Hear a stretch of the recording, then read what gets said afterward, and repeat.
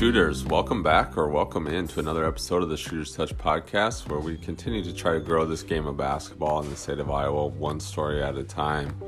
And today we bring on Justin Wieck, and he is the head men's basketball coach up at Minnesota Duluth. And he's got a fun story. He's originally from the Iowa City area, grew up in North Liberty and went to Iowa City West. He was part of that powerhouse there at Iowa City West. Went up and did a couple years at Kirkwood before living out his lifelong dream of being a Hawkeye in Iowa City. It was fun to catch up with him, fun to hear his story along the way, and learn how he got to where he's at and what he continues to do, and grow that program and continue to take over the D2 level. And so we hope you enjoy this one. A lot of nuggets for you. As always, shooters shoot.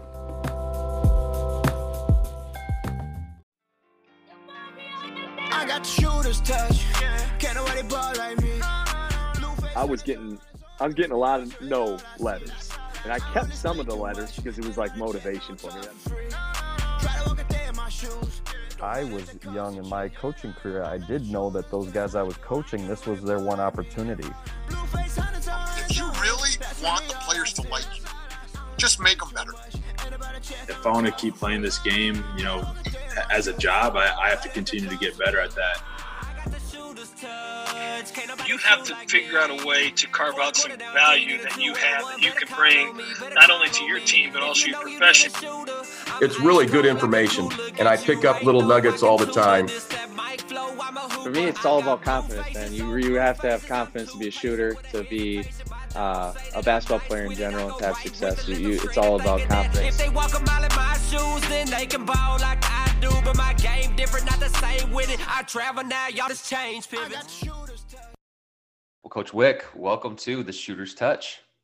Yeah, thanks for having me. This is awesome. Appreciate it.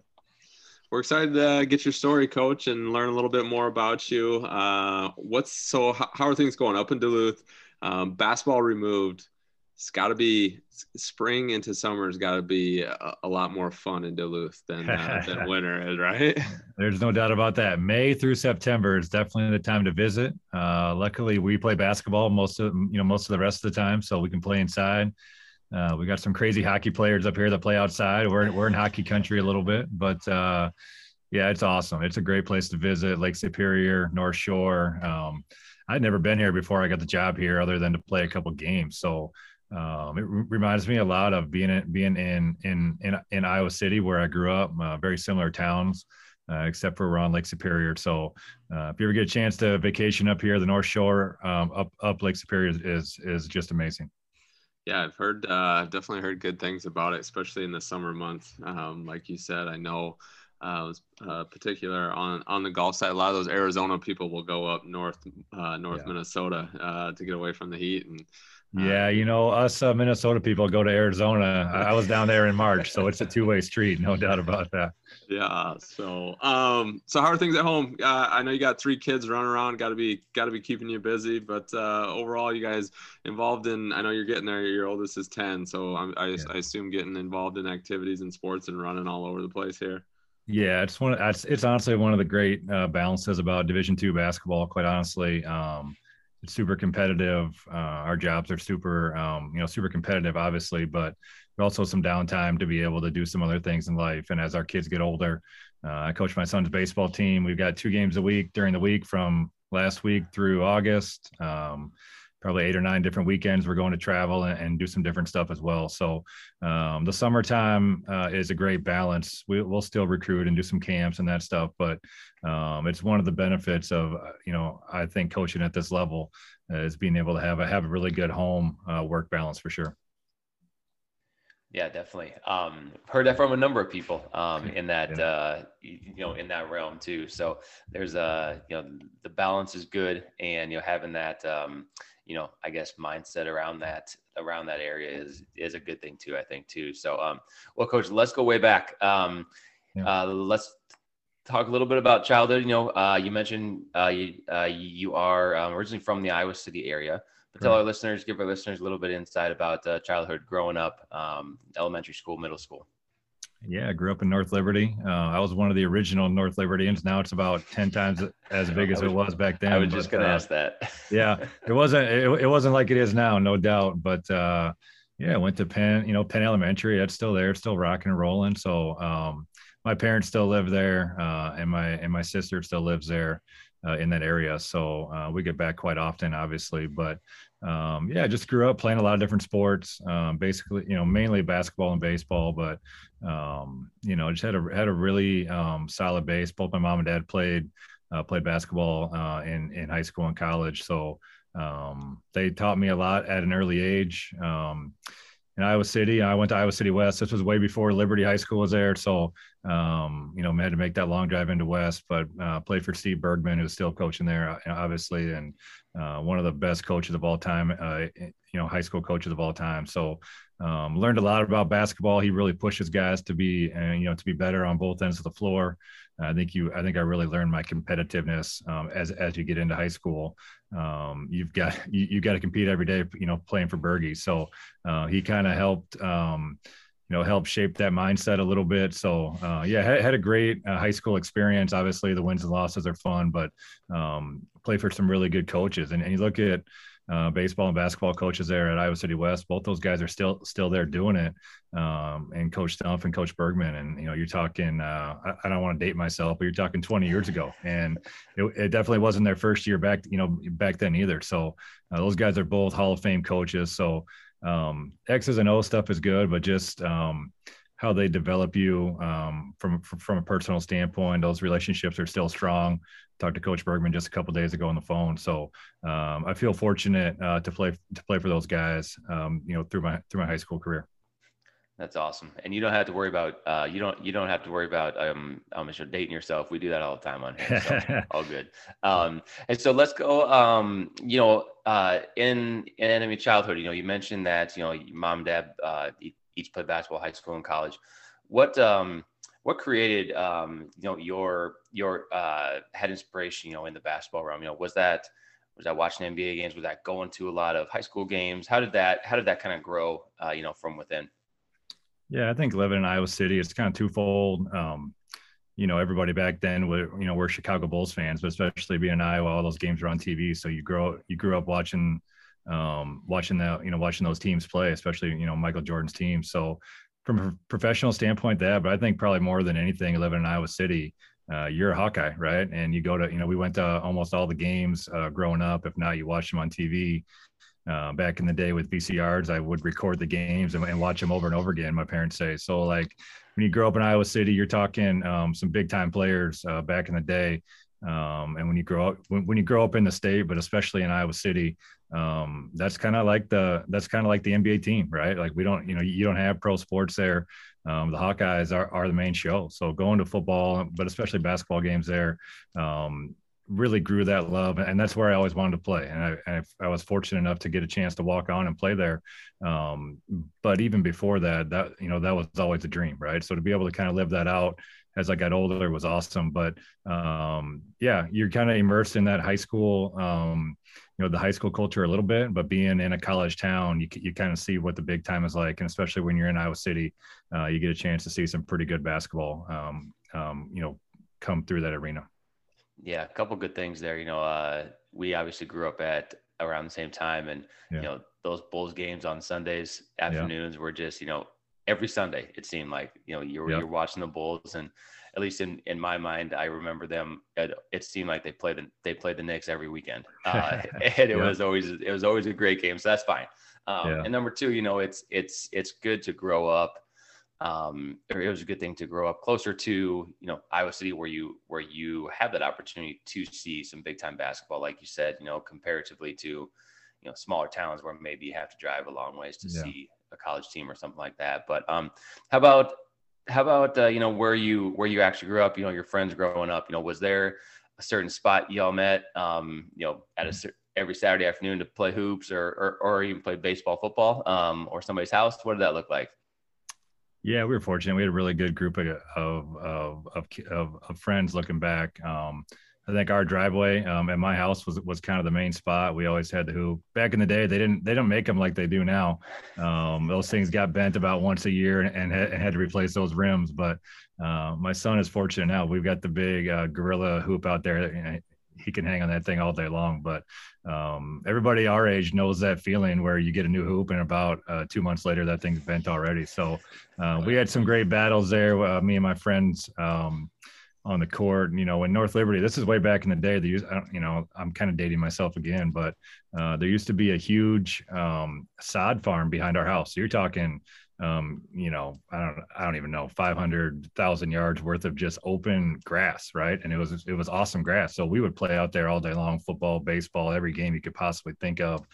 You could hit golf balls forever. It was just right next to Quail Creek Golf Course there, but it used to just be a wide open grass field, right? And it sounds weird now because there's so many houses there, but that's what it was back in the mid late 90s. So being able to have that space was awesome, but obviously we had our basketball courts there as well, in our driveways. So there's a lot of epic games. Me and my friends, me and my parents. My dad could give me a run for my money. My mom will tell a story. One time we tried to play one-on-one. She thinks I tripped her. We're not quite sure what happened, but ended up in the ER with some dental work, and you can just imagine, right? So that's when I was back in high school. So some really fun games, but also some really good memories there with my friends and with my family. Yeah, definitely different types of memories, with those guys or girls, you grew up with playing. Elementary, middle school, high school, and stuff like that. Okay, so you mentioned basketball and baseball. Any other sports that you were playing, or was it, hey, I'm concentrating on basketball and baseball? Yeah, I always wanted to play football. When I went to junior, I played flag football and stuff growing up, but when I got to junior high, Northwest Junior High there in Coralville, told the coaches I wanted to play quarterback, and they told me, no, we already have a quarterback. And I didn't have any interest in really getting hit. So didn't even make it to the first practice that year. Never played anything else. I played golf and messed around with some other stuff on the side, but from a competitive standpoint, it's just been basketball and baseball. And that was back, really before the AAU basketball, is what it is today. There was one AAU team in the state, Martin Brothers. You had to be one of the top 9 or 10 guys in the state to play. And with summer high school baseball in Iowa. So I never played travel ball. We played basketball from, really September through March. Then you roll right into baseball. You mix a little bit of basketball, high school stuff in the summer. But, I wish more places would play summer baseball, especially up north here. You see what some of these kids go through now up in, I've lived in South Dakota, North Dakota, Minnesota. You can imagine what some of these spring seasons are like. And the state of Iowa is the only state that plays summer high school baseball. So, I'm going through it now as I start to get older, and some of our friends have kids that are, that are about that age, and they're playing 8, 9, 10 games some years, from a regular season standpoint because of the weather. So our college team here at UMD didn't even play a game on our home field all year long, so it's just, I wish some of these states up north would make that change a little bit. So I feel fortunate. I love playing baseball in the summer. I was honestly probably more of a baseball guy than basketball guy through high school. I just love it so much. I enjoy playing. I enjoy coaching now with my kids. So really just played those two sports, and really love my high school experience. Yeah, that's really great. So you talked about, Penn Elementary is obviously on Penn Ave, right? Yeah. And then could you choose then where you go? Because does that actually feed into Clear Creek, Amana, or how does that work? I don't know now. Back then it didn't. So Penn was all Iowa City School District, and I think most of North Liberty was at that time.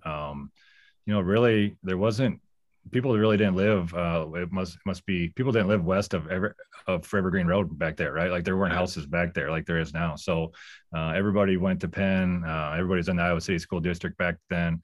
Penn Elementary right into Northwest and West High, and nowadays there's so many other different options. But no open enrollment. That's just where we went.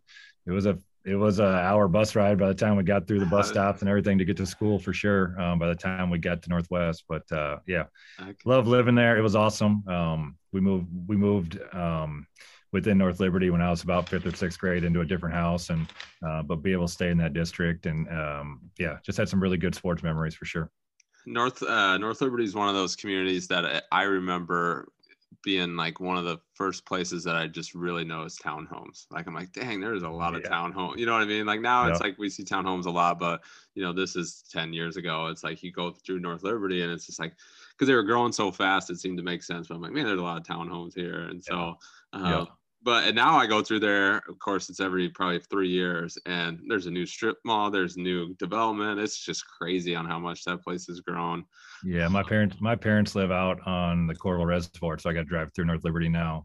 They moved a couple of years ago, but yeah, it's every time we go through there, new restaurants, new things going on, and we go there, 2 or 3 times a year. So it's crazy how much it's blown up. It used to be 2 distinct separate towns between North Liberty and Coralville. Now it's just one whole big city for sure. Yeah.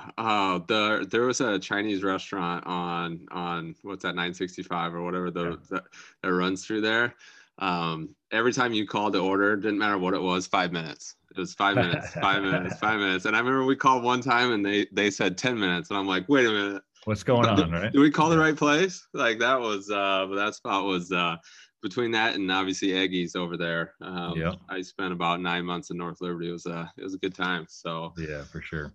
I just want to touch briefly. I know you kind of mentioned obviously your experience was a good one at Iowa City West. What do you think is probably the biggest thing that you took away from your high school career?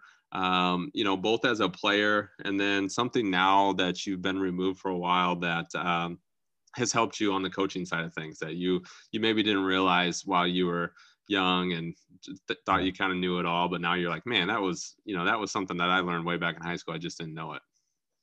Yeah, I think Coach Bergman especially just learned how you really had to compete every single day. And anybody that has played in that program, or if people have had a chance to watch it, you see those teams play defense on game nights, and you have to play like that every day in practice. And there's no off days, there's no late days. I was playing back with Glenn Worley, and Nate Kading was playing. He was a couple years older than me.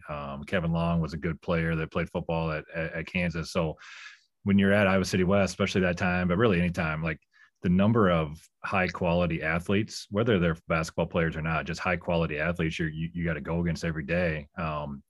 You've got to be ready to roll. And Coach Bergman was a guy that was an everyday practice guy. You talk about shell drill and playing cutthroat, and everything was super competitive. And it was like that from day one of practice all the way through the season. It was like that in the summer, all of our workouts and stuff we did. So I think it just really, as you're kind of growing up and learning how to be a pretty successful athlete, you've got to learn how to compete. So there's no doubt when I got to college, I was ready for it because we went through it. And there's, as a college coach now, and even as I've went through it, like a lot of guys don't quite know how to compete at that level. And it takes some different amounts of time, whether it's a couple months or a couple years to figure out what it's like. But anybody that went through that program, you were ready for college practice on day one. So that's something I always look back and, playing for Coach Wags at Kirkwood, again, very similar type of coach. So there wasn't any difference really. I mean, obviously the players were better, but there wasn't a whole lot of difference going from high school to college from just what practice and everyday life as a basketball player was. So that was something I think really helped us. There's a reason there's been so many alums that have played for Coach Bergman that have been successful college players because they know what it's like. They're pushed that way for 4 years in high school. And there's not, there's obviously a learning curve in the college game, but that learning curve is so much shorter for guys that have went through that program. So I feel blessed to have played for him, to be ready to roll. Coach Stump from a baseball standpoint, I think I've really learned how to develop relationships with our guys from him. I mean, we had a great relationship, and he does it with most guys that go through that program. He's a very positive coach. He's trying to build you up all the time. So I think that's something that I really try to emulate as I've went through it, is building, I'm a big positive guy, build our guys up all the time. I rarely yell at them, every now and then I will, but for me, it's about trying to build these guys up. And that's something I took from Coach Stump. When you spend especially as baseball players, you spend so much time together. You're out there 3 hours before a game, batting practice, doubleheader. You're talking 8-9 hours at a time. And Coach Stump, Coach Kronk, who's the coach at Liberty High School now, was our assistant. So just two guys that were super positive. Always tried to have fun, and I've tried to emulate that a little bit here in my coaching career. You wear yourself out, especially on that baseball side, if you're just always fired up and always getting after players. And like you said, you spend a lot of time together before and after, and prepping the field and getting the field ready and on the bus. It's like I can't be mad at you guys all the time. Like we would not have any fun. Yeah.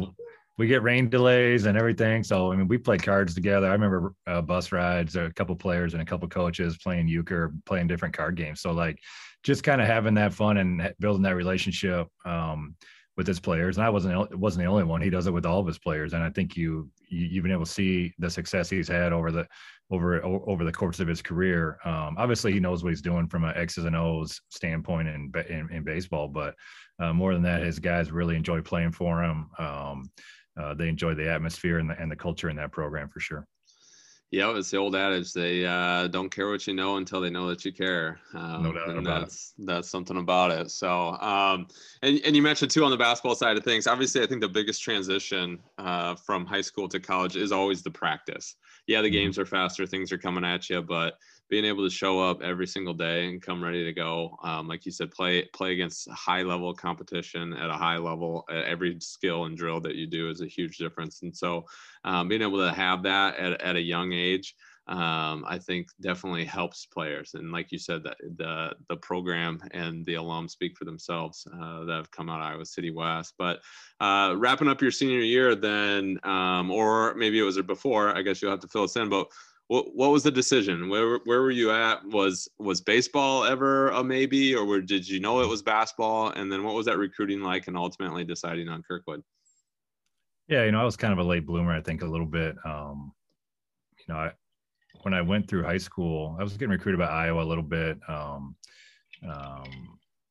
a baseball standpoint, not really basketball, but was getting recruited by a lot of Division III programs in Iowa, College, Cornell, a lot of those local ones from a basketball standpoint. But I was still 6'4", 160 post player at that time, right? Like I couldn't shoot outside 10 feet.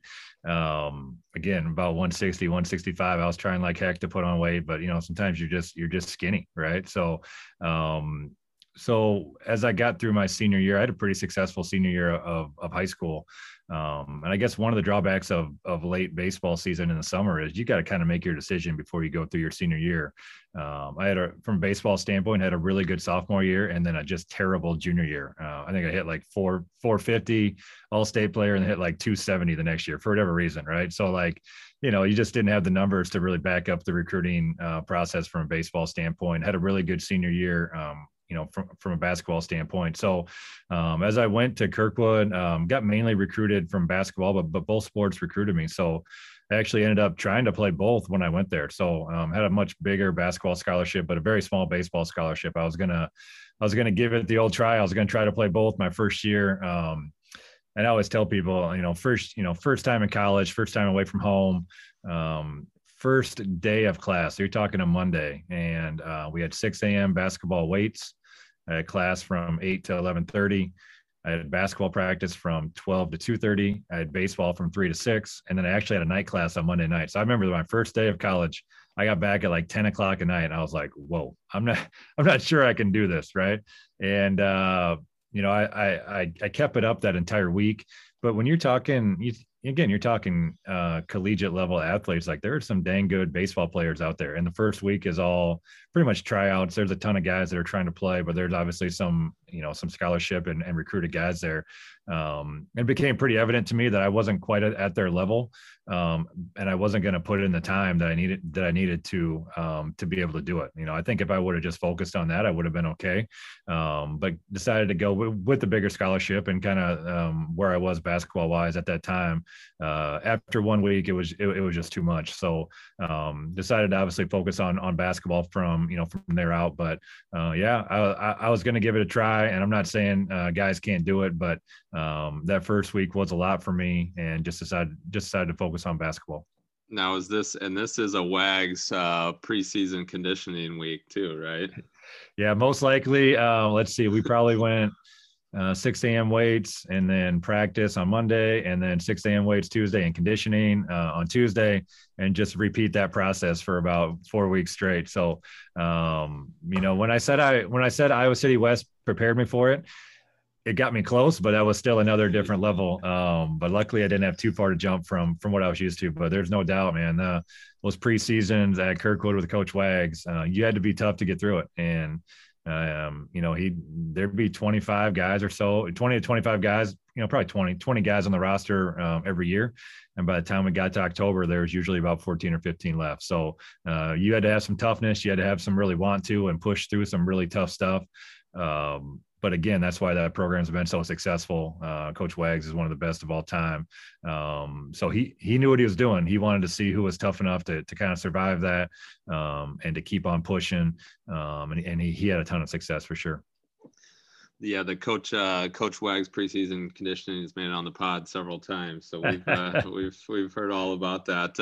I tell you what, I went to Iowa after 2 years there, and I thought that was a breeze. I tell you what, the conditioning there was a breeze. So I haven't found much worse. Every year as a coach, I go into the summer like, all right, we're going to crank it up conditioning wise this fall. I'm going to do what we did at Kirkwood when I was there, but I usually back off about 1 weekend. I haven't been able to do it for the full 6 weeks like we went through back then. How did the boys on Miller Avenue help you with the transition to college in Kirkwood? Oh, those guys are awesome. Those guys are probably four of my closest friends still. We talk every day.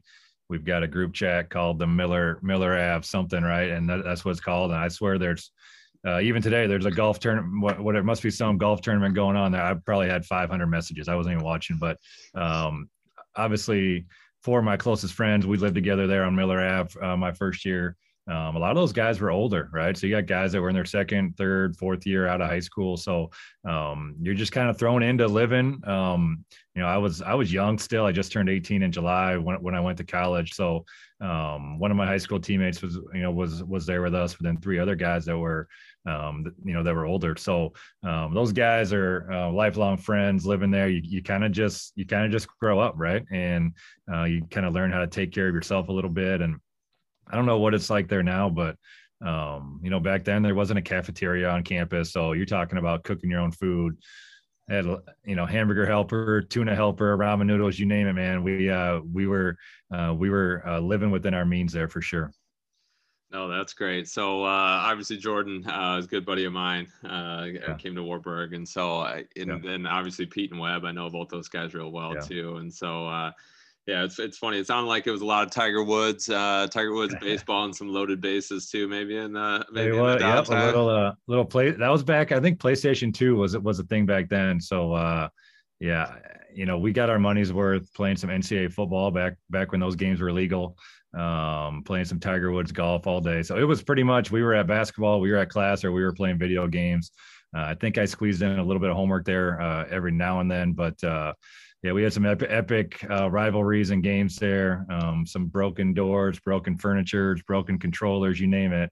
I'm sure you probably heard the stories, but those guys have been my closest friends, from a coaching standpoint. Like they come to our games, they come, at least once a year, the whole group makes it up to one of our regular season games. Eggers flew up from Arizona and met the whole group, and we were in our conference tournament in Sioux Falls. Most of them came to our NCAA tournament. So them and their families have really kind of followed our team and followed our journey. So, I talk a lot about, with our guys in our program about developing those lifelong relationships with these guys. These are guys that are going to be in your weddings, or you're going to be good friends, group texting 20, 30 years from now. And I've got that real life example. Those guys are my closest friends still today. So you never know what to get into when you're going to college for the first time and living with older dudes and living in an apartment.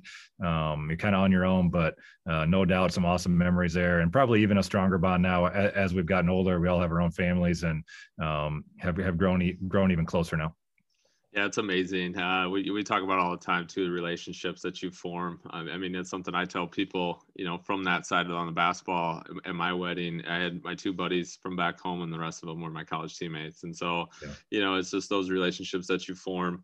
You talked about having some older guys. Jordan, Jordan quite a bit older. He and you talk about doing some schoolwork. Jordan, that wasn't Jordan. He was the one probably causing some damage getting into it with Pete. But he's doing pretty good for himself now, though. There's no doubt about that. He is. Those great guys too. I mean, you said, all those guys, they've really just good guys, and had to been good ones to kind of transition into, and all three really good all four of them really good basketball players. I know Big E was with you there too. Brownlee had just left, I believe, but right before you got there, and you got to obviously see him at Iowa. But had to have been a good experience there in Cedar Rapids. Win a lot of basketball games. When your time gets down there, then was it an easy pick to transition down to Iowa City? Or admittedly, I'll tell you, I don't know if this was just Jordan wishful thinking. I mean, Wartburg, we legitimately thought we had a chance at you. Yeah. So he was trying. I mean, I heard from D3s and a couple D2s, but quite honestly, I always knew I wanted to go to Iowa. That's where I wanted to go. Coach Lansing was an assistant there at that time, and him and Wags were really close friends in the coaching world. So I know Wags was getting, different coaches from different levels call him, and he brought me in one day. He's like, "All right, what do you want to do?" And I said, "I want to go to Iowa." So I knew I was going to walk down there, which was fine. I just growing up there, and my family was all there. My girlfriend / wife now, we've been together since high school, but she was going to school there. So that's just where I wanted to go. I knew that's where I wanted to go. I wanted to play. I wasn't sure if I was ever going to get the chance to do it. But when I had that chance to do it, Coach Lansing invited me down with the team. I played a couple open gyms that spring. And I wasn't good enough to, light the world on fire or anything, but could kind of hold my own. So, I had the chance to walk on. Met with Coach Alford for about 5 minutes. He said, "Yeah, let's do it." And it was a dream come true for me, quite honestly. A lot of guys have different college path, and I don't think there's really a wrong one, right? Like some guys want to play, some guys want to be at that level. I kind of feel like, looking back, like I had 2 years where I played a lot, had a lot of success. We were good at Kirkwood. And then I was okay with not playing, right? Like I just wanted to go there and experience it and be a part of that program, be a player in the Big Ten. I just look back to all the different experiences I had those 2 years when I played. It was definitely something that I wanted to do. But even after I did it for 2 years, there's no doubt that I made the right decision. So when you put that black and gold on for the first time, what do you remember? What did it feel like? It was awesome, man. I tell you what, first time we put the jersey on, black and gold blowout. I don't know if they still do that now, but black and gold blowout. And you get to put the actual jerseys on, and fans get to be there. And, when you play black and gold blowout, and I think you have 14 guys on team, so there's 7 on each team, you're definitely going to get to play, right? So you get a chance to get out there, and it was awesome just to go through that tunnel, and then be able just to play in Carver Hawkeye, a place where I had grown up watching a ton of games and really good players and good teams and all that stuff.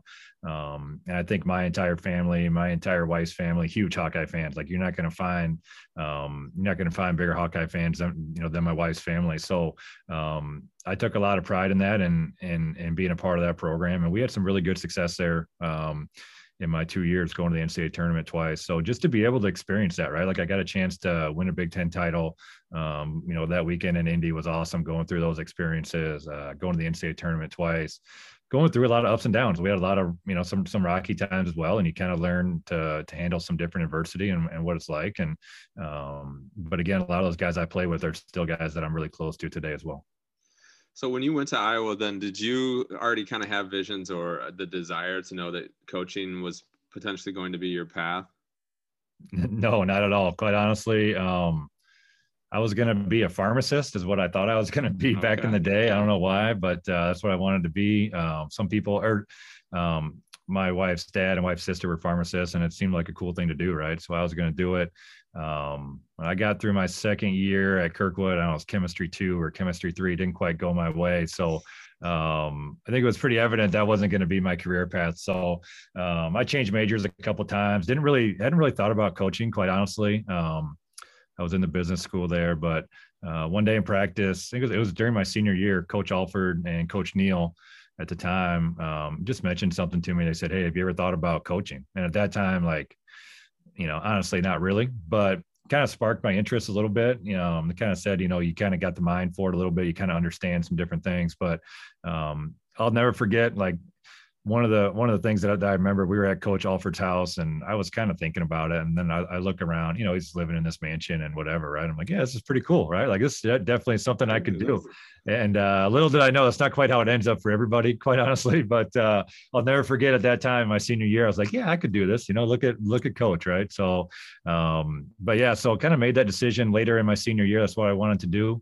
And Coach Alford was was great enough to let me stay on staff as a graduate assistant that next year. And those jobs are really hard to get. I didn't realize that at the time. It was just, it was just what was next. But like looking back at it right now, I know how competitive those jobs are.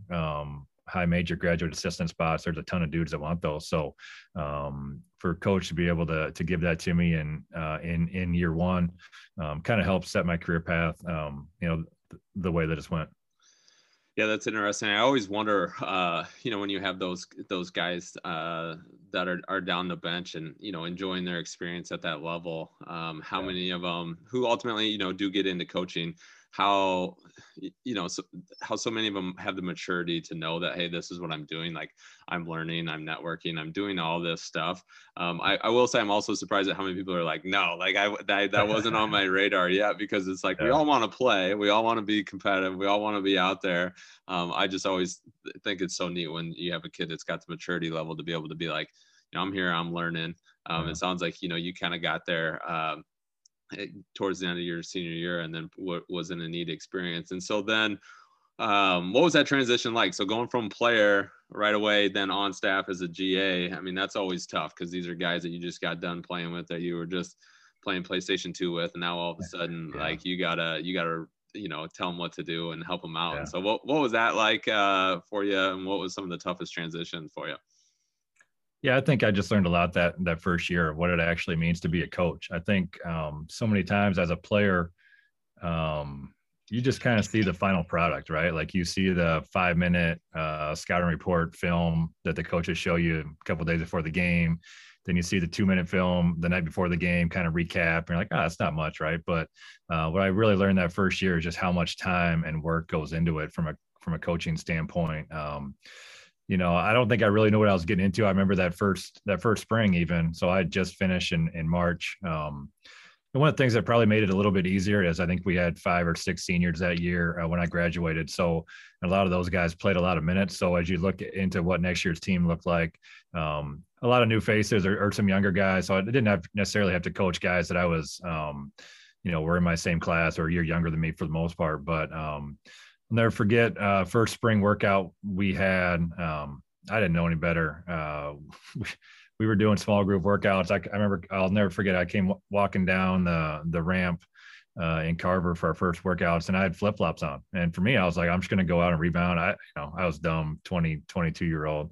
And I think Coach Alford with some extra words in there, like, what the heck are you doing? Like, get out of here, right? Go get some shoes on. So that was a quick lesson, as in, all right, I gotta change my professionalism a little bit, right? So, and then I'll always forget. I'll never forget. Just after one of our first games, in the fall that year, as a player on Sundays, those are usually your off days, right? You just kind of sleep in. You go to, I used to go to church with my family, go out to eat, just whatever. And one of our first Sundays after our first games, I, just did what I did. And I remember going to church. And then when I got out of church, I had like 5 missed calls from Coach Neal, and I called him back, and he's like, where in the hell are you at? Right. I mean, he goes out, and he said verbatim, you're not a player anymore. Right. So that was like the light bulb moment. We're like, all right, this is different. Right.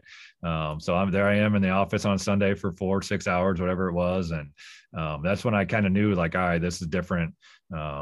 I had a chance to learn that first year. You look at some of those guys. Tim Buckley is a lifelong awesome assistant coach, or head coach and assistant coach at the Division I level. Alford, Coach Neal. So I had a chance to learn from some guys that have been it for a while. And even when Licklider got there, you talk about LaValle Jordan and Chad Walthall, who I ended up working for later here at the Division II level. This was back in the day before all the technology and all the synergy sports where everything's clipped for you now. I was the guy who had to clip it all. And when we first started, it was VHS, and it turned to DVD. And some of it got on the computer, but you're clipping every single offensive and defensive possession of your own games, every opponent game. Talk about so many hours I spent doing that. I think that's where I kind of figured out, the amount of work that goes into it, but also just how much I was learning, right? Like you're watching so many different coaches, their different styles, what they run, how they do it.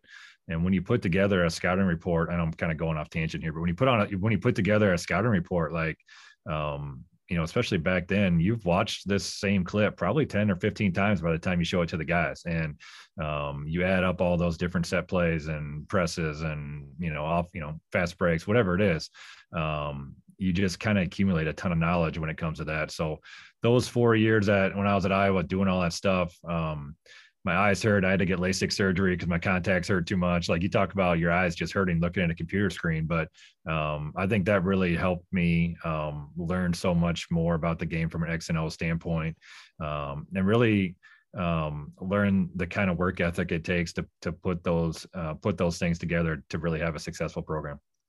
Well, and just being able to watch film is a skill too. And so obviously being able to go through and watch and cut tape and kind of know what you're looking for has to help you now and has to speed the process up for you a ton, getting that experience. But so you mentioned Coach Alford a couple of times. What was one thing that you really kind of took or learned from Coach as a player, and then ultimately being on staff? Then what was something that you had learned from Alford? Obviously, we've heard on the podcast before how a big player development guy, and really seemed to individually get players a lot better. But I'd be interested to know kind of what were some of your takeaways from Coach. Yeah, I think as a player, like I was lucky enough when I got there, Coach Alford, but also Coach Neal just came from the NBA. He came from the Raptors my 2 years there. So like our player development was phenomenal. And a lot of the stuff I still use today with our program is stuff that I did as a player there for those 2 years. So talk about Coach Alford, Coach Neal, Greg Lansing, was a head coach at Indiana State forever. Brian Jones was at North Dakota as a head coach. So you talk about an awesome staff. You don't really know it when you're in it at the time.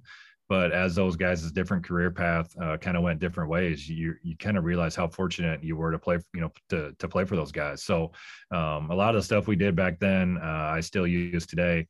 And really from a coaching standpoint, like what I appreciate about Coach, even today, like, or, even now, like we went out and played them in an exhibition game this past year. He invited us out and our UMD team went out and played them. But even today, but back then as well, he's just a basketball junkie. That dude is in the office watching film 24/7.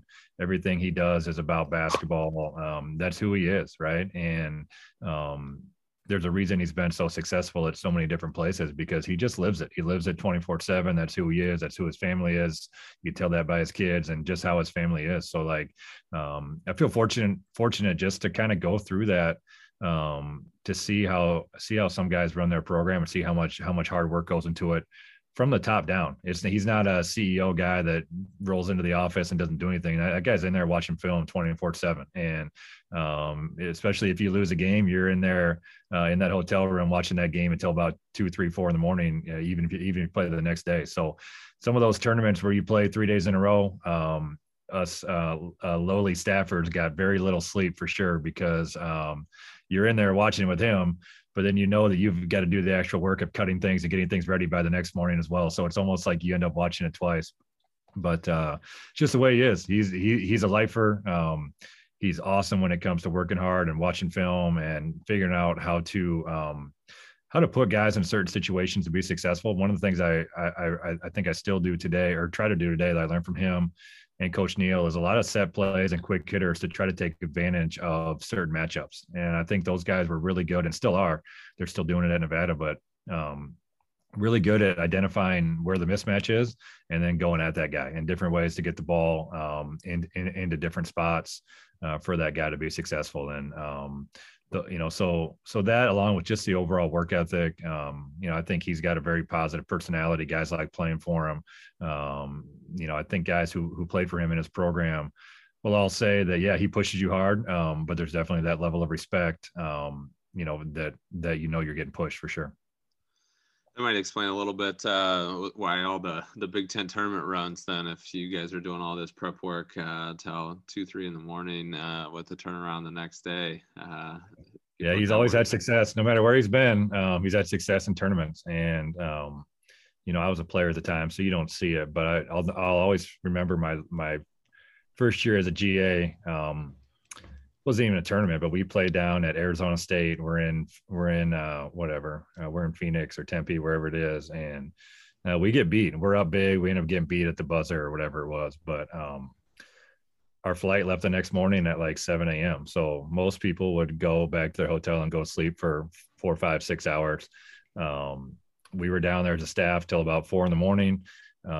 Then we had a team meeting before the bus left at like 8 a.m. to watch film again at like 7 a.m., whatever it was. And that's where it was like, whoa, all right, this is what it's like. Coach is going to watch whatever he needs to watch in order to try to fix stuff and get his team going in the right direction. So, but especially even when you get into tournament time, even if you win, he watches that whole film. He tries to figure out ways to get better, and then onto that next opponent. I think anybody that's worked for him knows what those nights are like. Even whether it's after a loss or even after a win, getting ready for the next team, you're going to spend a lot of time in there. And I think that's what one of the things that has helped made him so successful. Now, Coach had his own court at that Coralville house, right? Is that on your bucket list now? Is that next or what? And I tell you what, if I could make the kind of money he did, I probably would for sure. There's no doubt about that. But yeah, we would have walkthroughs out there. One of the things that I have taken from him is we used to go to his house the night before home games every single game.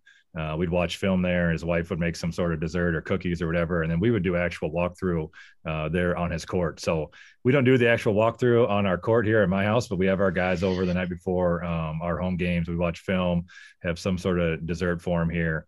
Develops that team camaraderie and kind of that family feel as well. But also kind of, again, so many times you leave practice at 2 or 3 in the afternoon and then you don't see him again until the next day.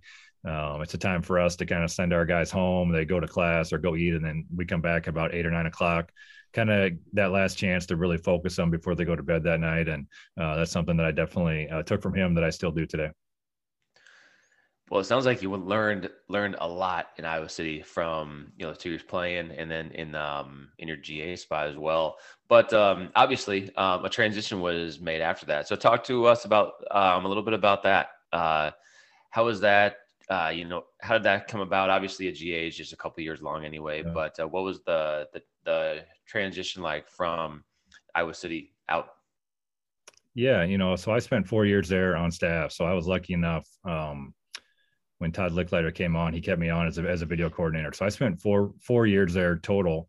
And I always say I learned a ton in those 4 years. Lavelle Jordan is was one of the best assistant coach, player development guys that I've ever been around when he was there.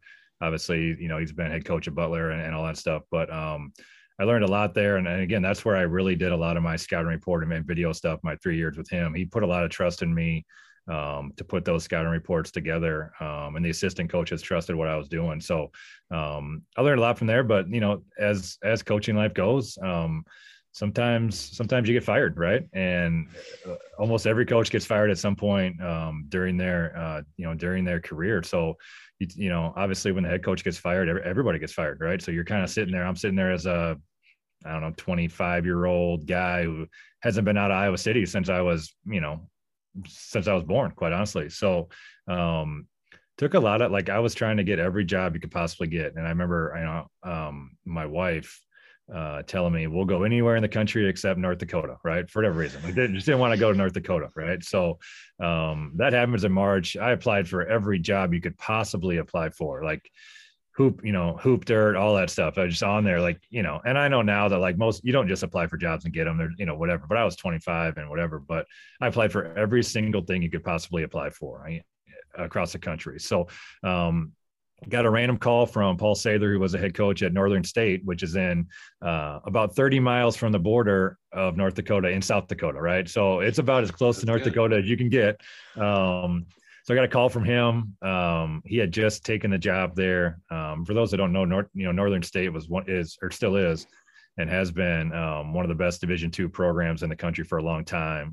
Don Meyer was a coach there for a long time. Bob Olson before him. He talked about some legendary coaches at this level, and Paul had just taken over. So interviewed for the job. Actually, I didn't get the actual top head coaching job. He called me back about a week later and said, "Hey, you didn't get it, but I do have a second assistant job that we're starting. Are you interested?" And I remember going to my wife. I said, "Well, it's not North Dakota, but it's pretty darn close. What do you think?" And at that time, you're talking mid-June, right? So you're talking almost 3 months of just applying for jobs and not quite sure, like, am I going to go work at a bank? Am I going to coach high school? Like, you just kind of go through all those different scenarios. Luckily, my wife was, is a teacher and was teaching at that time. So we had some sort of stable income, but we had made the decision as a family that we were going to follow my coaching career, but you didn't really know where it was going at that time. Right. So we went out there, Paul, who I'm still super close with, told me at the time, like, the job is yours, second assistant job, making, less than 20 grand, whatever. But he goes, the job is yours, but I'm not letting you take it until your wife gets a job. So we went out there. My wife, applied for an interview for some teaching jobs. So just kind of happened. Right. And then all of a sudden, boom, you're into Division II basketball. And I think one of the things that we miss out in Iowa a little bit, I think Upper Iowa at that time had just went Division II. They were making the transition from D3 to D2. So growing up for me and for people of our age, like, we didn't know anything about Division II basketball. You just don't know about it. You know about NAI, you know about D3, and then you know about D1. So for me, I didn't really know what to expect. And I think you kind of assume that it's going to be this huge drop off from a competitive or talent or athleticism standpoint. But quickly during that first year, when I got there, I was like, all right, this is some pretty high level basketball, right? It might not be exactly the same as obviously Big Ten basketball, but going there and learning what it was like to kind of do everything as an assistant coach. Back as a GA or ops guy, you did all the office work, but you couldn't recruit. You couldn't coach the guys on the floor. When I was at Iowa, I had to run the clock on the side for 4 years, right? Like, you just don't get to do all the coaching stuff that you want to do. So in D2, you don't have those restrictions. It's the head coach, maybe 2 assistant coaches if you're lucky, sometimes 1 in a GA, and everybody does everything. So you're thrown right into recruiting, you're thrown right into player development, coaching, scouting reports, everything you want to do as a coach. And those 2 years, honestly, when I went there, I always wanted to go back Division I, like, hey, I'm just going to go here and take whatever job I can. But the goal was always to go back. And once I got there for a year, I think I really took a career, or, kind of a mental change a little bit. And I decided this is what I want to do. I want to be a head coach at this level. I could see kind of how competitive it was. But also some of the benefits from a work-life balance a little bit. We had our first, our son was born out there in Aberdeen as well. So during those 2 years, I kind of made the decision, this is what I want to do. There's a lot of different ways to get there. And not saying I would never go back Division I, but I knew that's what I wanted to do. So being at that level, seeing what it's like, there's some great coaches and some great players around here. And it's everything that Division I is. We just take charter buses everywhere instead of charter planes. That was gonna be one of my questions, was what are a couple things that are different from Iowa City to that, and I'm assuming that the planes compared to the buses are change. In our league, Northern Sun Conference, there's some long bus rides. You're talking Aberdeen to Fayette, Iowa, might be 10 or 11 hours, and we play, when we play a game at 5 or 6 o'clock on a Saturday night, we get on that bus and drive home. So you're talking some nights getting home at 3 or 4 in the morning, and just kind of what we do. And I think we're all used to it. Our guys don't complain. We play Friday, Saturday nights back to back, so we don't miss class as much. And it's different from that standpoint. But it's what we know. It's what we're used to. And, the crowds aren't quite as big, but it sure feels like it when you're in it. And our guys take a ton of pride in kind of what we do and how we do it. Yeah, and I mean, also going back to a point you made here a couple minutes ago, but you mentioned it, that college basketball is college basketball. There's good players on every level, and I think anybody outside of a D1 program, sometimes gets a bad rap, with that. Hey, I'm going D2. Oh, it's not D1. But there are good players, good teams, great coaches at that level too. So. I thought that was a great point you made. So how long did you spend there at Northern State? Yeah, so I spent 2 years there and had the chance late in the summer, head coaching job at Jamestown College opened up. So now you're talking NAI basketball. Jamestown is about an hour and a half north of Aberdeen, so it was close there. The guy before me took a new job and took a Division II job late in July.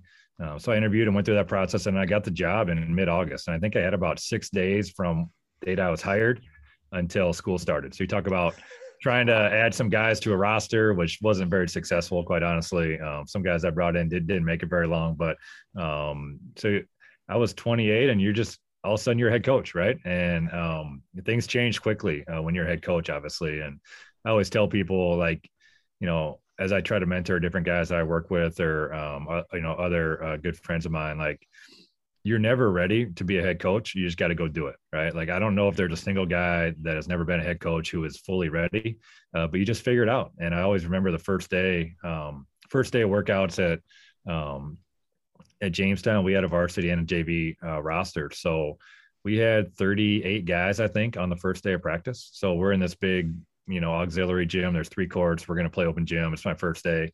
I remember walking in and just being like, oh my God, there's so many guys in here, right? And when I blew the whistle for those guys to come into the circle for the first time, it hit me like, all right, here we go. Like, you gotta change, right? Like, I was a pretty quiet guy before that, and still am. But when you're the man and when you're in charge of that group, you've got to take ownership of it. So it was a distinct feeling that I still remember today when I blew that whistle and saw all those guys, and all 38 guys had both eyes on you, waiting to hear what you say, right? And you just got to go do it. And you're never ready to be a head coach until you go through that, and until you fail. Like, we were 5-13 at Christmas break my first year, right? Like, I didn't know what I was doing. I look back at some of the things I did and whatever. I'm like, oh my God, I feel bad for those guys that I coached.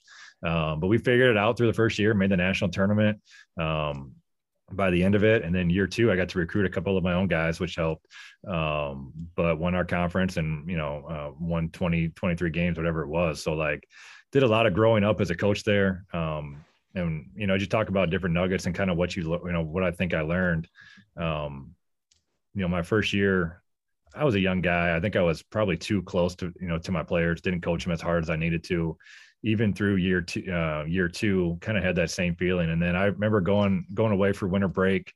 Our second child was born, so I was gone for practice for a couple of days, and just kind of coming back like, all right, I got to change how I coach these guys. I built the relationship with them. They all like me. That's all good. But that's kind of an assistant coach's role a little bit. I had to kind of change my mentality a little bit and coach these guys harder. And I think we went 14-1 after break when we got into league play. And it was amazing kind of the feedback and the responses I got from my guys when I started coaching them harder and holding them more accountable, and making sure that they are doing the things that we want them to do. I wasn't great early on at holding guys accountable, and not that I'm doing anything crazy now, but I just had to grow up and kind of learn what it meant to be a coach and how I needed to, what my personality needed to be as a head coach. So a lot of times, even now, I kind of have, that walk from my office to the court, kind of pump yourself up for 10, 15 seconds of, all right, it's time to go. You got to be the boss a little bit. And it's something I still take with me now. How big of an impact do you think being a parent had on that? Oh, there's no doubt. Especially as my kids have gotten older, you start to think about my kids are only 10, 8, and 2, but you start to think about what you want your kids to experience if they get the chance to be a collegiate athlete. So, just how you treat them, how you respect them, how you are looking out for them off the floor, in the classroom, all that stuff, it definitely changes your perspective. And I think most coaches who have had kids or who, as their kids get older, I think everybody goes through that maturity process a little bit. We all want to win. There's no doubt about it. I'm as competitive as anybody, but sometimes when you're younger, that's the only thing you think about. And as you get a little bit older, you start to think about what you want your kids to experience when they go and hopefully play collegiate athletics. So there's no doubt that changes your perspective a little bit. It can't make you, can't turn you 100% the other way. You still got to be tough on them when you need to be. But there's a definite balancing act that we really try to focus on in our program. Well, and I think that you mentioned you're never really ready to be a head coach. I don't think we're ever ready to be parents either. There's no doubt about that. You just got to figure it out. Yeah, I hadn't changed a diaper. I had not changed a diaper until we had our first kid, right? And then you just kind of do it. It's kind of like coaching. You just do it, and then you do it 10 times a day, day one, and then you're ready to roll, right? So, I think it also builds like you get those instincts too. Like when you're, that's part of why I asked you, because it's like when you're a dad, you kind of know, you're holding your child and kids, especially as they get older, to different expectations, and that the relationship's there, and you, like, there are certain things that maybe when you're younger and maybe not quite as mature that you aren't able to process, or that don't come to you as easily. I think that kind of once you start to have kids, or you start to have all these different feelings that you're like, oh, okay. And like, I know how to send this message, or I get it, or, especially then as your kids, probably as they get a little bit older, you can be like, come on, man, I've seen that move before. Like, I know what you're trying to do. That's what I tell my son all the time. I was not born yesterday. I've seen this before. Right. And, you start to see some of the same traits in your guys you're coaching as you see in your kids. Right. And you learn sometimes how to read body language a little differently. You learn how to, talk a guy off the ledge a little bit. Sometimes there's certain things that are bothering them because you've done it with your own kids. And I think anybody as a parent does it with their kids all the time. When to be tough on them, when to kind of, wrap your arms around them and hug them a little bit.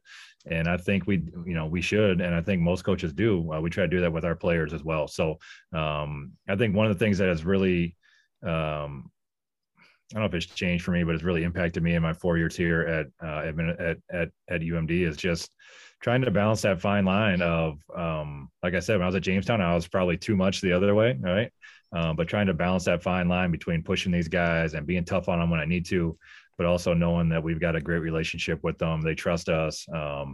We're supportive of them beyond the basketball floor, whether it's social stuff or classroom or whatever it is. So trying to find that balance a little bit. And I've really found that I'm not the only one, but really found that when these guys feel supported and they feel like you've got their back and you're pushing them, they've got a chance to do some really special things on the floor. Yeah, definitely. I'm not sure on the timeline here, but did you by chance run into a Danny Neville at Jamestown? He may have come after you, or was he there when you were there? Yeah, great question. So Danny was my assistant coach in both my years there. So I was when I got there. Yeah. So when I got to Jamestown, again, I'm talking a week before school started, he was already on staff. He just got hired before, like a month before, but got hired as our second assistant. I hired another guy as our top assistant. It didn't go great. He was out, halfway through the year. So Danny was my top assistant for about a year and a half, and still one of my closest friends. I talk to him a couple of times a week on the phone. You talk about a guy who, can really push players and can run his program. Like same thing with him. If you look at his 7 years that he's had there as head coach, it's been off the charts. So like I always tell people, he's the next guy who hopefully gets that next promotion to the next level if he wants it. But I think he's also super comfortable there in Jamestown. He's built a great program. He's got probably one of the best players in the country, regardless of levels right now. A kid from Jamestown. They've got a great new arena there. So like he's got a lot of things there to be successful. So sometimes you just find a spot where you're comfortable. You've got everything you need to be successful, and sometimes you don't mess with happy. So he's been there for 7 years. They're killing it. He'll continue to do a great job. Yeah, great friend. So both of our kids, so our second kid and their first were born like 5 days apart. So our wives were pregnant together as we're both assistant coaching and going through everything. And having babies, maybe a week or two apart, whatever it was. But so you build some great relationships there when you go through that together as a family and new kids. And when both your wives are pregnant, you're going through the season at the same time. Both of our kids were born kind of mid-season. So great friend. Again, I talk to him a couple of times a week. We talk all the time. He's an awesome coach. Yeah, I know he has a great thing. He has a great team down there, has had a great team last couple of years for sure. But so he played with my brother at Grandview, and so I got to know Danny pretty well playing there. But that's funny. All right, so obviously had some success there at Jamestown, and then made a transition to an assistant job. Is that right? Yeah, correct. Yeah, so I was there for 2 years. Kind of knew I didn't want to be there long term. So Chad Walthall was a head coach at Minnesota State Moorhead, where I went. He was an assistant at Iowa when I was there as a video coordinator. So people always say the coaching world is very interconnected. So he lost his assistant, took a different job. And I knew I was going to walk into a really good program there. They had some really good players coming back for a couple of years. So it was a chance to move up levels again. And he was going to let me kind of run the offense. And, we had that relationship going back. He knew I had been a head coach, so I'd done it. So it was a little bit easier for me walking back into because I knew who I was working for. I knew his personality. I knew what his expectations were. He does a great job of balancing life and work as well with his kids. So like, I knew I wasn't walking back into a guy that needs you in the office from 6 a.m. to 10 p.m. I kind of knew what I was getting into a little bit from a family standpoint, but I also knew the kind of responsibilities he was going to give me. So from day one, calling me the offensive coordinator, he would literally go stand on the other end of the court for about half the practice and kind of let me do my thing with the offense. And you don't see that a whole lot from head coaches. So that's something I always really respect from him. I haven't even done that myself since I've been a head coach. Like I just haven't been able to do that. I always want to. I do have some really good assistant coaches, and I'm always thinking like, yeah, I'm going to give them this or that. But a lot of head coaches are control freaks when it comes down to it a little bit. So I give him a ton of credit and a ton of respect for kind of handing those duties over for my 4 years there. We won a ton of games, won 3 league titles in 4 years, went to the Elite Eight, which is kind of like the Final Four of Division II basketball a little bit. So yeah, I went back to being assistant, but again, I think it's a lot. It was a lot of it for me was kind of knowing who I was working for.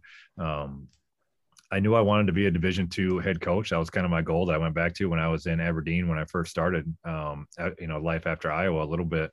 And I thought from Jamestown, I could maybe get some jobs, but I thought if I went, from Moorhead, if we could win the way that I thought we could, had a chance to get some of the better jobs in our league. So, you never know how it's going to work out.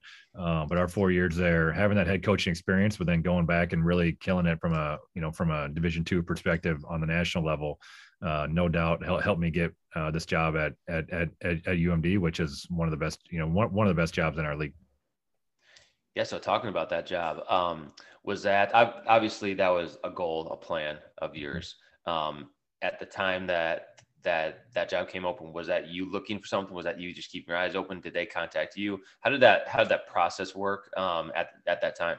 Yeah, I was very selective. Like I didn't chase every job that was open. I was very comfortable there. I knew we had a good thing there.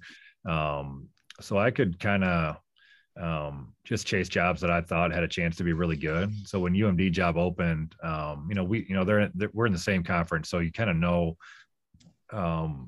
what their situation is, one of the things that attracted me here was at the time, every other single sport in this department was was successful. You talk about hockeys and footballs and women's basketball, volleyball, everybody's successful. So when you see a department like that, there's got to be reasons why, right? So as you dig into it a little bit, great, awesome city. You're 2 hours from the Twin Cities to recruit to, pretty high academic school that people want to go to. So like, everything was in place here other than just kind of a spark in the basketball program a little bit. So that's why I was attracted to it. I thought we could, from a coaching perspective, change some things and change the culture a little bit here, but the other stuff was in place. I always tell people like, I don't have to really sell this city. I don't have to sell the school. Anybody that's been here knows how awesome it is and so many positive things with it. So that's the reason why I was attracted to this job. I think it was probably the only job I think that I applied for in my 4 years when I was at Moorhead. So went after it hard. There's obviously,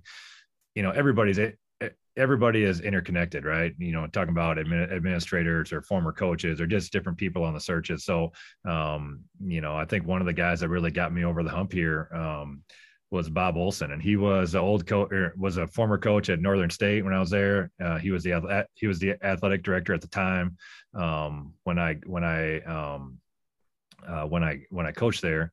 He had retired. He had been out for 4 or 6 years from being an athletic director, still lived in Aberdeen. But some of the people that were on the committee here at UMD were former coaches. They had coached against each other, a ton of respect there and some good friendships. And it's amazing what that one thing is that gets you over the hump sometimes for a job. And when I got the job here, Gary Holquist, who was a former coach 2 coaches ago, who was, was one of the main guys that helped in the search, said, when Bob Olson called me, then I knew we were going to hire you. And you just think back to like all the different guys that I called, Steve Alford and Sather and all these other guys I worked for to call. And all those calls were probably helpful, but it was probably 3 or 4 weeks into the process. Paul Sather, who was the coach at Northern at the time, he said, "Hey, have you ever thought about having Bob Olson call for you?" And at the time, like, hadn't even crossed my mind, right? But then all of a sudden I call Bob. He's like, "Yeah, I'll do it." And then that ended up being kind of what got me over the hump. So it's amazing sometimes what goes into it, and some relationships you form that you don't even think about sometimes when you're going through the process. But everybody is super connected, and sometimes it's just that one extra phone call or one extra push by somebody that you don't really even expect to kind of get you over the hump. So every time I go back to Aberdeen and I see him, make sure I give him a big hug. We play there once a year, and he's the guy that kind of got me over the hump here for this job. Yeah, if there's one thing we've learned from this podcast, is that the coaching community is very, very, very interconnected. That's for sure. So that's a great story. What was when you got the job? What was job, or I mean, duty number one when you got there? Yeah, I think like most guys, when they get a job, like, you just want to get around your players. You want to start to build those relationships with your guys. I got the job, stuff happens a little bit later in Division II and smaller college basketball. So I got the job in mid-May. There was 15 guys either coming back or already signed by the previous staff that were coming in. So I didn't really have flexibility to add players. I didn't really have to go out and try to, this was before the portal, but really go out and add transfers and do all that. Like, our team was set from one standpoint. So for me, it was about trying to build those relationships with guys, and all of our guys are within 4 or 5 hours of Duluth. So I actually went out, and almost all of them went to their house and met with them within that first month. And I wanted to see them face to face. I wanted to talk to them. I wanted them to know what I was about, what our culture was going to be about, what are some things that are important, and kind of where we were going. And I wanted them to be a part of it. Like, when I got the job, some people told me it's going to be a 4 or 5 year process. I think they won 5 games the year before I got here.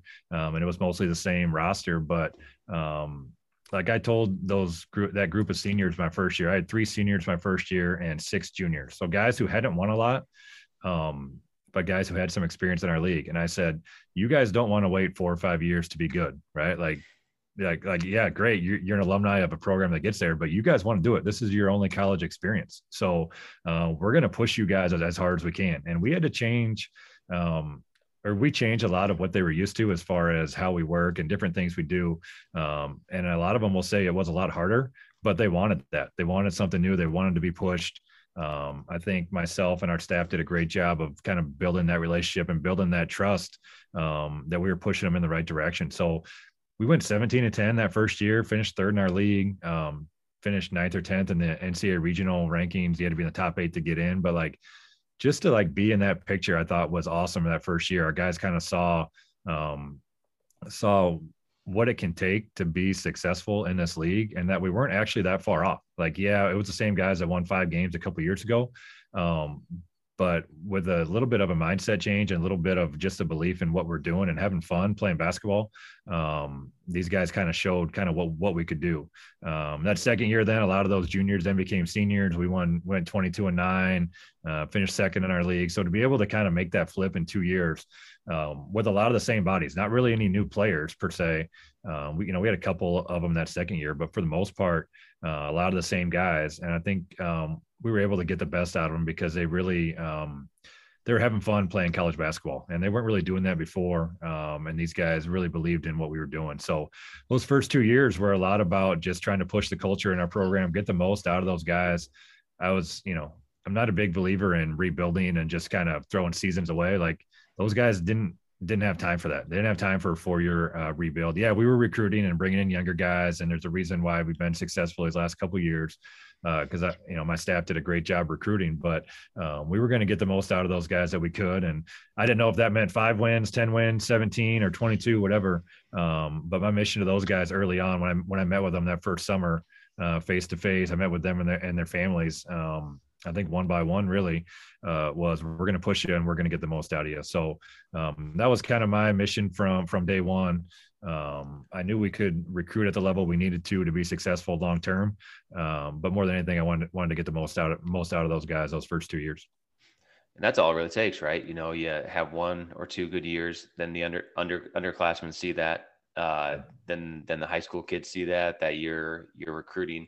And then you're off to the races and off and running. So That's a great story. That's a great story too. So one thing you would tell a new head coach, one piece of advice that you have for a new head coach, any age, very first head coaching job, what would that be? Yeah, it's a great question. I think you got to be yourself. Like I always thought, you try to emulate different guys or do things that different people do, but you've got to coach to your own personality, and you got to make some adjustments along the way. Like I talked about through my first couple of years, but I've always been a pretty laid back guy. I like to have fun with our guys. I always tell people, like, if I'm not having fun, then I don't want to keep coaching. Right. So like off the floor, we have fun. Even at practice, I'll go in there and mess around, do some fun things. We'll play wiffle ball someday. Like we played a game on a Thursday, we played again Saturday, and our guys were dragging a little bit. We won, but they were tired. So we played wiffle ball. Right. So like, let's, just be who you are a little bit, trust your own personality, find the times when you need to coach them hard, but make sure these guys really trust in you and really believe that you're pushing them on the floor, but also off the floor as well. I think with younger kids these days, high schoolers, kids who are in college, they want to know that you're pushing them, but they want to know that that you've really got their back as well. So be yourself, trust your own personality, and make sure these guys know that you have their back. So, Coach, you mentioned in that second year, I'm gonna definitely take your word over the wiki machine here. But I was looking through your 4 seasons throughout the COVID year. That doesn't really count. I was gonna say you're undefeated at getting 3rd in the conference, but you mentioned you got 2nd that second year. Wiki's got you guys a T3, and then 3rd this past year. And so I was like, all right, what do we have to do? What's the change to get out of that 3rd and get into one of these top 2 spots? I'll tell you what, this last year, so in our league, we're split in divisions, right? So we finished 1st in the North. I think we ended the year 25-6. So going into the postseason, we were 23-4 and finished 3rd, right? So there's 3 legit teams, 3 high level teams in our region. We were all top 15 in the country. One thing that we're kind of going through right now is, I talk about the teams I had early on. So we had 3 seniors and 6 seniors after year 2. I had 8 true freshmen during our COVID year, right? 8 true freshmen and 4 sophomores maybe, right? So those years don't count. We got 13 games in, we played half a season. So this past year, I started 3 redshirt freshmen and 2 redshirt sophomores, right? So not a lot of experience. I knew we'd be a better team than we were during COVID, but wasn't quite sure exactly how, what kind of jump we were going to make. You look at those other 2 teams, Augustana and Upper Iowa. Augustana started a 7th-year player, a 6th-year player, 2 5th-year players. Upper Iowa had, I think, 3 5th-year guys in their starting lineup. So like, we were, it's going to help us later on as we go, hopefully continue to be good, but we were up against it from an experience standpoint, against some of the better teams in our league. And to be able to have the season we had was awesome. Again, we got the number 2 seed in our region, which was a big time thing for us.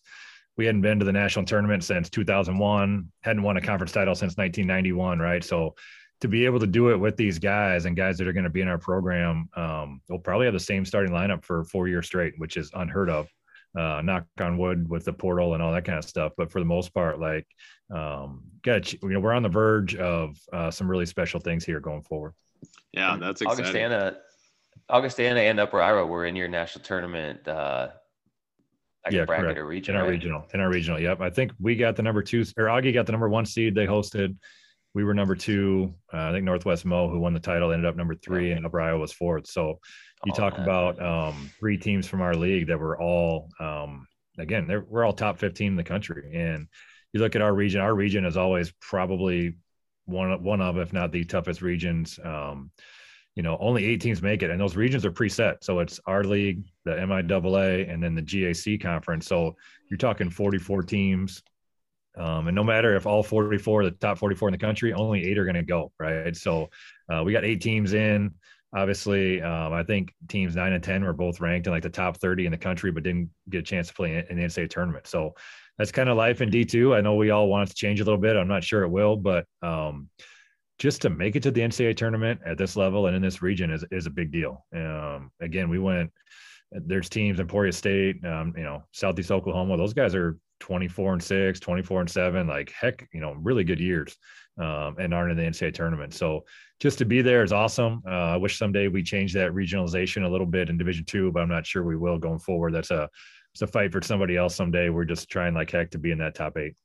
Yeah, that you got other things to worry on, but us on this side, I know we were definitely talking about it when those brackets came out, and going over that with some people and saying like, how does this make sense? But it is what it is. You just play who's in front of you, and to be the best, you got to beat the best. And so, well, good, Coach. No, we appreciate it. So you mentioned recruiting and bringing kids in. We're really excited to continue to watch your program and continue to watch the growth with those young guys and how they develop. So are you bringing these guys on campus then like early fall, or when are you getting them there? Because, I mean, you're bringing them dead of winter to Duluth. And Yeah, we don't do a lot of campus visits during the season. We bring them in May, June, July, August. We've had some pretty good success. If you get a guy to Duluth on an 80-degree day when it's sunny, I'm not sure you're going to go anywhere else. So that's kind of what we stick to.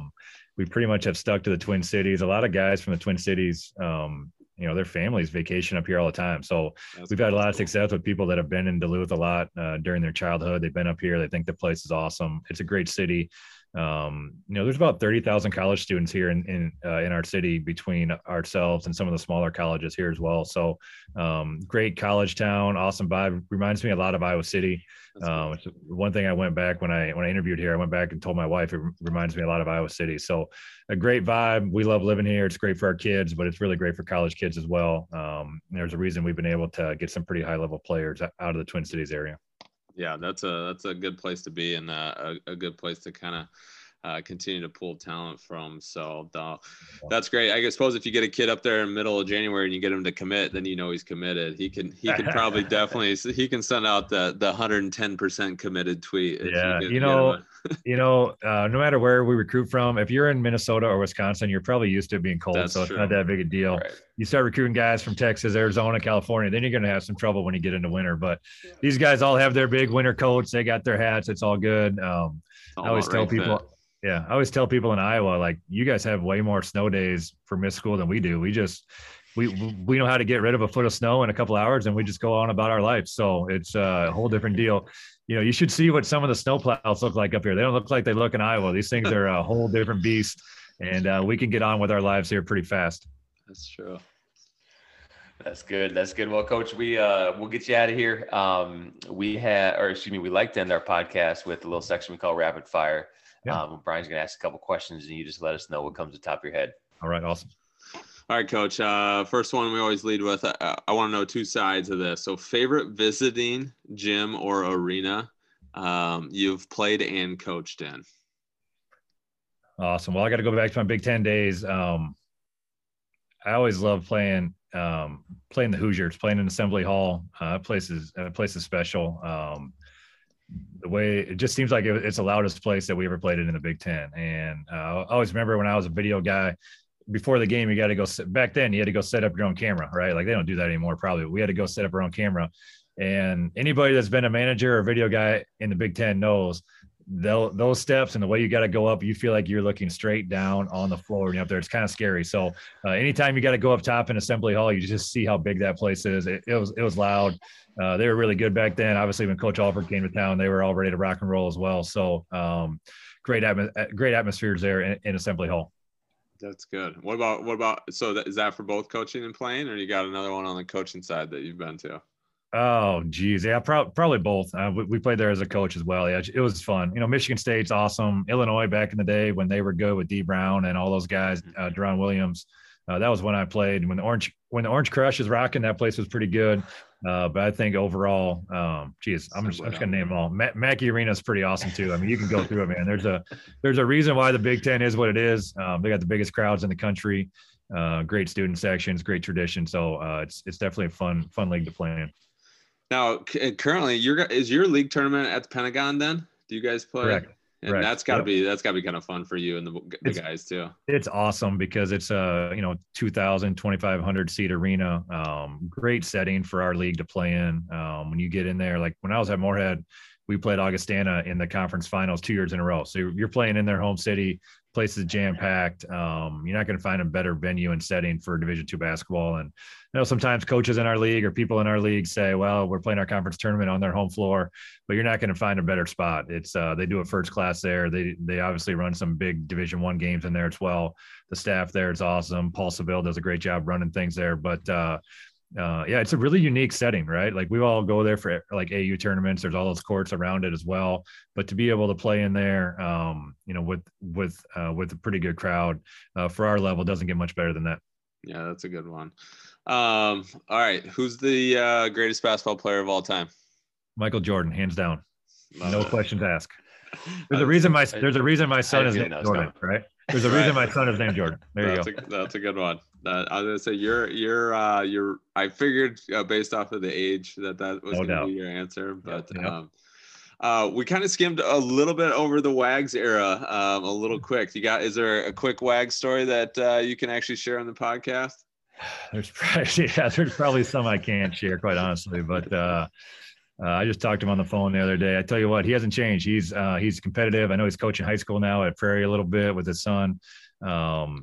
There's some stories that our former players can probably tell about some of our conditioning days and guys showing up late and kind of his response to that. But I'll save that for the after podcast party a little bit. Hey, I like it. I like that. Favorite basketball shoe? Oh, great. Geez. I'm a Huarache guy. Back when I was playing in college, the Huaraches were it, man. So I'm a big Huarache guy. We got some nice custom black and gold ones when we went to the NCAA tournament. I remember I got 2 new pairs of shoes before our last game. I kept those things for about 5 years. Nice. Once I was done playing. So yeah, Huaraches for sure. Well, you got the Kobe hoodie on right now. I didn't know if you're gonna go Kobe routes or not. I do love the Kobe's. Yep. Yeah, now we're Under Armour now, so I gotta find some Steph Curry's I like. Yeah. There you go. All right. What's the go-to spot when you're back in Iowa City? One of the places you enjoy going, getting something to eat, hanging out, whatever it is. Where's your must go spot in Iowa City? I think it's got to be the Airliner, right? And we've all had some fun times there. Yeah. Food is great. We've had some fun times after hours as well, but Airliner is definitely a must stop for sure. They got the best Long Islands in town. that is absolutely for sure. So, favorite sports movie? Major League. Major League doesn't get any better than that movie. I tell you what, I could watch that thing every day, no doubt about it. That was a quick answer too. Huh? Yeah, that's easy. I would say Major League or Jerry Maguire. Those are probably my 2 favorites. Okay, Major League, especially growing up, the late '90s. I mean, that's. I'm probably the one basketball coach who isn't. I'm not enthralled with Hoosiers. Like it's all right. I'll say I've never actually seen the whole movie, so it's not really my thing. So I think it's kind of blasphemy from a basketball coach to say, I guess, but I'll stick with Jerry Maguire and Major League for sure. Oh, I love it. That's good. That's good. And I appreciate the honesty too. And we had to change that to favorite sports movie because we wanted to mix it up, and we've gotten a lot of people that have thrown out a lot of different things, and it's great. It definitely, because it feels like if we say basketball, you just, whether you like it or not, everyone just says Hoosiers, and it's like, okay. Favorite basketball, I would say Blue Chips probably be my favorite basketball. That's come up a few times. I agree with you there. And every time that comes up, I'm like, that's a great movie. Like, or White Man Can't Jump is always good as well. Good one. Classic. I still can't show my son that movie though, so we gotta wait a couple years. You gotta wait a little bit. Just don't let him do that move. That's for sure. All right, 2 more, Coach. We'll get you out of here. Adam and I'd love to come up, catch a game at some point when we get up into Duluth before we head over to the stadium. Where do we got to go to eat, get something good before we come to the stadium? Great question. You go down to Canal Park. Canal Park Brewery is down there. Grandma's is kind of the iconic place down there. You get down there by the water. They've got the big lift bridge down there. It doesn't get much better than being in Canal Park. It's better in the summer than the winter, but in the winter, we'll make sure we take care of you. Yeah, we can handle it. We can handle both, at least for a weekend. That's for sure. Yeah. All right, Coach. Last one. We'll get you out of here. What's the best thing about having the opportunity to be a head basketball coach? Yeah, I think it's just being able to impact lives of our players. I love being the head coach. Love kind of being the guy that they all go to. Kind of running our own program. I think you kind of have your own balance with your own life and family as well. But I feel blessed every day to walk into that office and lead this program. It's a it's a program with a ton of history. Some really good coaches and players have been through here. So to be able to lead the program and kind of lead it to new heights here these last 4 years. Feel super blessed to be in this position. Well, Coach, we wish you the absolute best of luck. As we said earlier, we're excited to follow the journey, the young guys that you have, and the program that you've built there. And so it'll definitely be fun to continue to watch. We appreciate you taking some time for us, sharing some insight, sharing your story. I think that there'll be a lot of really, really great nuggets. And again, thanks a lot. Awesome. You guys do a great job. I love listening to you. So I really appreciate you reaching out and having me on. Yeah, we appreciate it, Coach. I was thinking before this, when's the last time that maybe you and I had interacted, and it had to be in North Liberty Primetime League, I would guess. Man, those are the days, man. I tell you what, those are fun. Primetime League was a different ball game, that's for sure. A lot of points, a lot of dunks in those games. But as Brian said, we appreciate it. It was great to talk to you. Looking forward to more successful years here for the Bulldogs coming up. All right, appreciate it. Thanks for having me, guys. Appreciate it.